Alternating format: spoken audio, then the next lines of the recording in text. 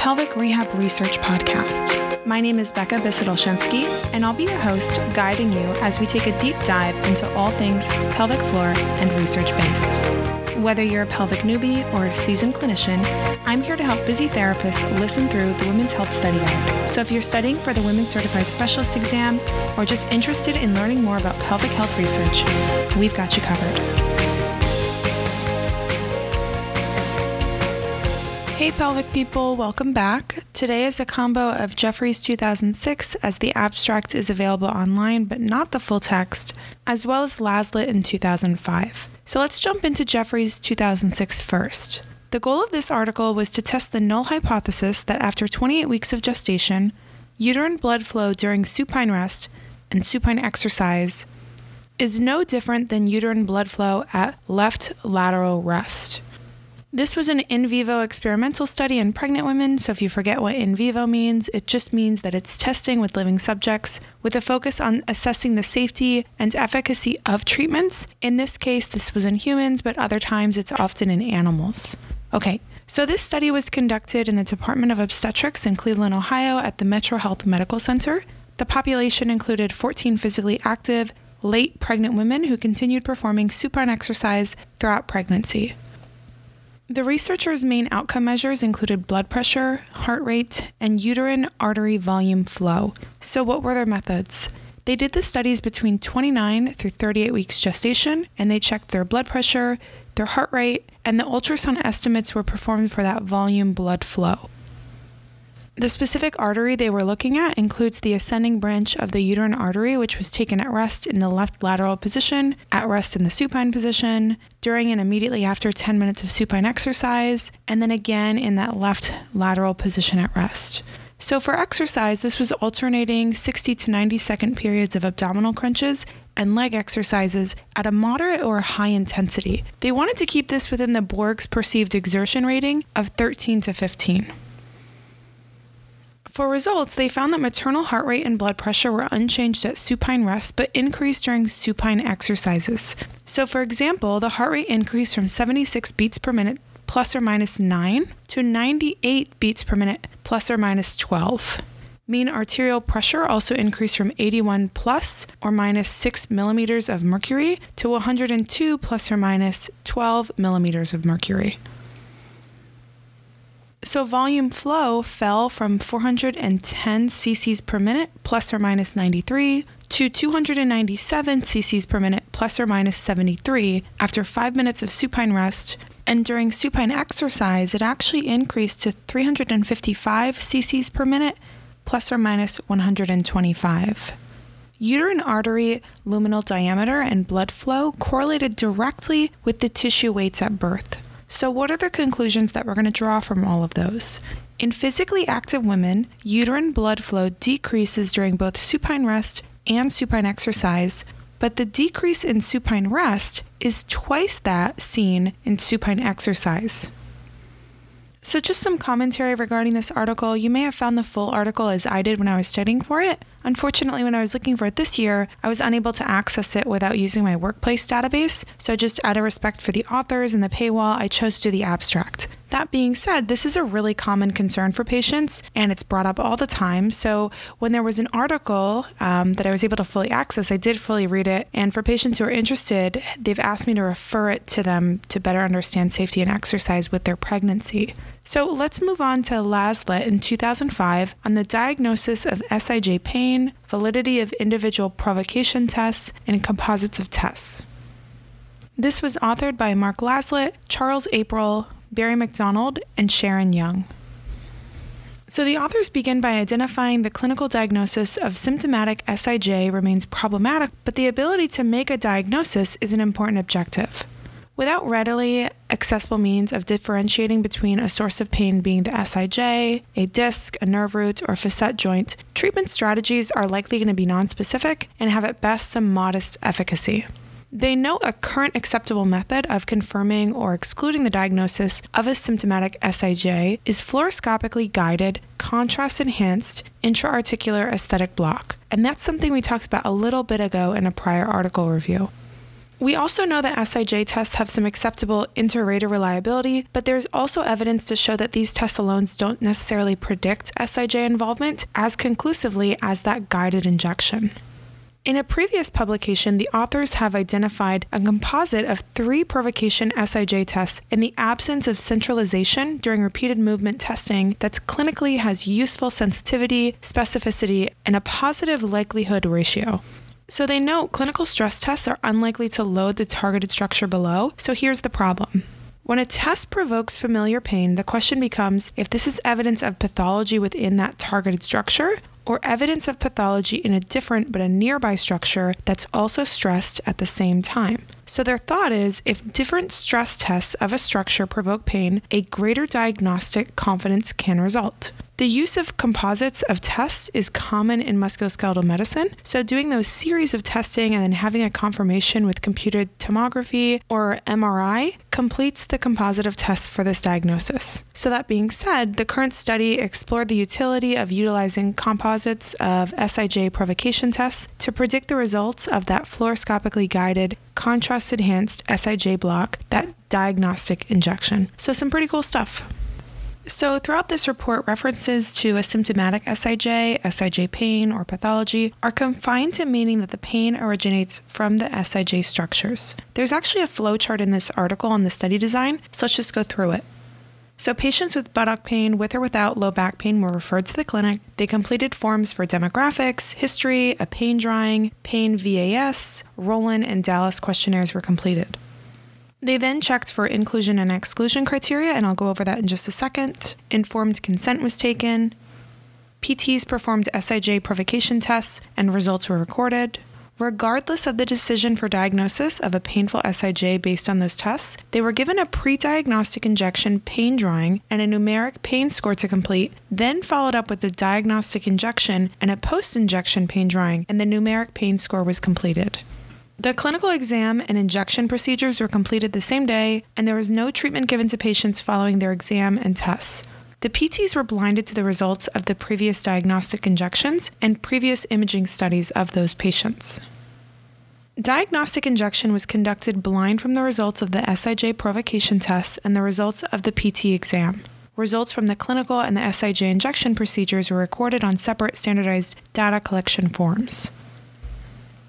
So let's talk about the fun stuff I like, which is the inclusion and the exclusion criteria. I love seeing how they pick people and how they weed people out. So patients with buttock pain with or without lumbar or lower extremity symptoms were invited to participate in the study. Each patient had undergone imaging studies and had a variety of unsuccessful therapeutic interventions. Some were actually self-referred, and others came from a variety of medical or allied health providers.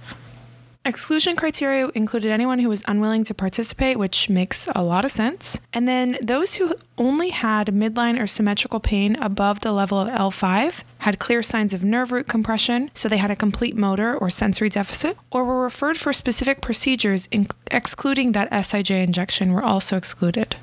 Those deemed too frail to tolerate a full physical exam were also excluded.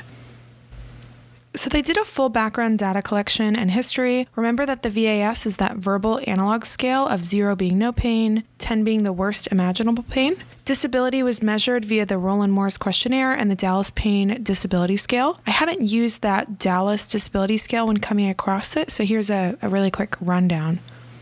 The Dallas Pain and Disability Scale is a questionnaire that asks pain intensity and how back pain has interrupted in a few categories of life. So these categories being personal care, lifting, walking, sitting, standing, sleeping, social life, traveling, vocational activities, anxiety and mood, emotional control, depression, and relationship.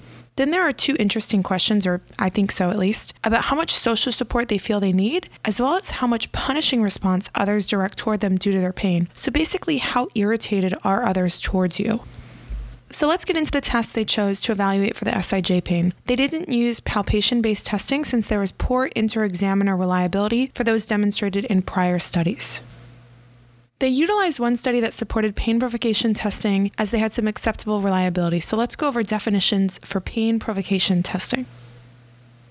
So there are positive provocation SIJ tests, which is when a provocation test produces or increases pain or aching, burning, symptoms, etc. in the SIJ. Then there are negative provocation SIJ tests, which is when a provocation SIJ test does not produce or increase those familiar symptoms. They also wanted to define a positive SIJ injection. So that's a slow injection of solution that provokes pain and installation of a small volume of a local anesthetic, so less than 1.5 cc's, results in 80% or more relief of pain. Patients reporting a concordant pain response and at least 80% relief of their familiar pain were scheduled for a confirmatory block. Lidocaine was used in the initial injection, and bupivacaine was used for the confirmatory block to eliminate the need for a sham injection. And I may be really messing that name up, but if you're not familiar, bupivacaine injection is used to numb an area of your body during or after surgery for other procedures, childbirth, or dental work. That's a hard word to say, so bear with me. Okay, they defined a negative or indeterminate SIJ injections as well. So they were defined as indeterminate when there was a concordant pain response but insufficient pain relief, or when substantial pain relief was reported in the absence of provocation of familiar pain. Indeterminate responses were considered negative just for a statistical analysis purpose. Injections not causing concordant pain provocation or analgesic response were also considered negative. Let's move into the clinical exam and talk about some of the SIJ tests that they performed. The PTs who carried out the exams had 25 and 17 years experience. The structured physical exam included a McKenzie exam of the lumbar spine, SIJ provocation tests, and a hip joint assessment too. So the tests they used included distraction, right-sided thigh thrust, right-sided Gansalens test, compression, and sacral thrust testing as they had acceptable inter-rater reliability. So let's just review them really quick, just for review's sake. Distraction test is where the patient is lying supine and the examiner applies a vertically oriented, posteriorly directed force to both ASIS, that's also called the gapping test, and a positive test is if it reproduces symptoms. The compression test, or the approximation test, is where the patient is inside lying and the examiner's hands are placed over the upper part of the iliac crest, pressing towards the floor. A positive test has a positive reproduction of pain. Gansalens test is where the patient begins positioned in supine with the painful leg resting on the edge of the treatment table. The examiner sagittally flexes the non-symptomatic hip, while the knee is also flexed to 90 degrees. The patient should hold the non-tested asymptomatic leg with both arms, while the PT stabilizes the pelvis and applies a passive pressure to the leg being tested, to the symptomatic one, to hold in a hyperextended position. A downward force is applied to the lower leg, that symptomatic side, putting it into hyperextension at the hip, while a flexion-based counterforce is applied to the flexed leg, pushing it in the cephalad direction, causing torque to the pelvis. If that was confusing, look at a figure of this in the article. It helps to envision it much better if you don't perform this a lot clinically, but a positive test of that is one that produces pain. Moving on to the right-sided thigh thrust test. This one has a lot of aliases, including the PPPP test, the P4 test, the thigh thrust test, the posterior shear test, and the POSH test.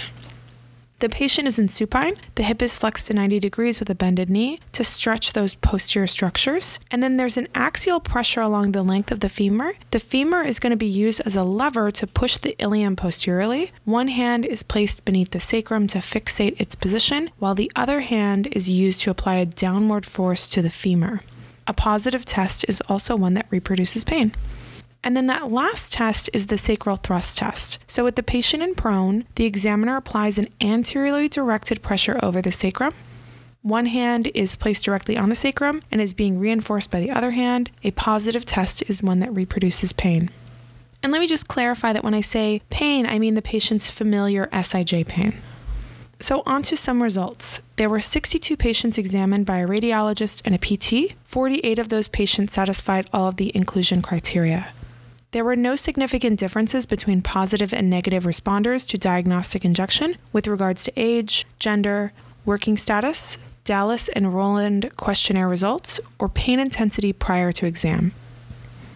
Of the 48 patients satisfying inclusion criteria, 16 had positive SIJ injections. So looking at specific combinations of tests, it was found that the distraction test had the highest single positive predictive value, and the AUC, the thigh thrust, compression, and sacral thrust test improved the overall diagnostic ability. So if you're not familiar, the AUC stands for area under the curve, and it's important as it calibrates the trade-off between that sensitivity and the specificity at the best chosen threshold. The gain salience test did not improve the AUC value, so that would imply that the gain salience test did not contribute positively and could be omitted from the diagnostic process without compromising that diagnostic confidence. The optimal rule was to perform the distraction, the thigh thrust, compression, and sacral thrust tests, but stopping when there were 2 positives. So let's move on to discussion. All patients with SIJ pathology identified by injection had at least 1 positive test. Only 1 patient out of 16 with SIJ pain had a single positive test, with 15 having 2 or more positive SIJ tests. So one reasonable clinical rule is that when all provocation SIJ tests are negative, symptomatic SIJ pathology can be ruled out. They found that the thigh thrust test is the most sensitive test and that the distraction test is the most specific test. 3 or more of the 6 tests are going to produce the highest likelihood ratio. They go on to discuss that there are limitations within the study, one of them being the patients in the study were more chronic and disabled than those typically seen in primary care or most secondary referral environments. Another limitation was the study design, which they go on to discuss more in depth. They know that the calculation of predictive values or false positive rates in a sample, at least partially selected for possible SIJ involvement, are not to be generalizable to other patient populations. So let's just give some take-home points for big picture and potential clinical relevance. Clinically, we're going to think of performing the thigh thrust and the distraction test first. If both tests provoke familiar pain, no further testing is indicated. If one test is positive, the compression test is applied, and if positive, a painful SIJ is likely and no further testing is required. If compression is not painful, the sacral test is applied. The authors noted that 2 of 4 positive tests, distraction, compression, thigh thrust, or sacral thrust, or 3 or more of the full set of 6 tests are the best predictors of a positive intra-articular SIJ block. When all 6 of those provocation tests are negative, a painful SIJ pathology can be ruled out. All right, so that'll do it for this double article review. We're still in the thick of pregnancy and postpartum articles, and next up we're on to McGrath in 2006 on palpation of the SIJ, an anatomical and sensory challenge, which is pretty interesting considering the authors of this did not use any palpation-based testing because of its poor inter-examiner reliability for those demonstrated in prior subjects. We have about 5 more pregnancy and postpartum articles, then you can hear one of my lame jokes before we're heading into the study week 5 on special topics in pregnancy and postpartum. Every so often, I check and see another rating or comment on Apple Podcasts. So again, I just want to thank you all for listening. I realize I am not an expert podcaster, but I appreciate all the kind words and the feedback. And I know that the WCS is such an interesting study guide, and I personally found it pretty challenging to navigate and just have time for. All right, so thanks again for listening, everyone. I hope to see you all listening at our next article by McGrath in 2006, and I have a feeling it's going to be another one of those 2-for-1 specials with Men's 2002 article on the validity of active straight leg raise as well, just based off of the shortness of the article. So anyways, thanks for listening. Bye, everyone.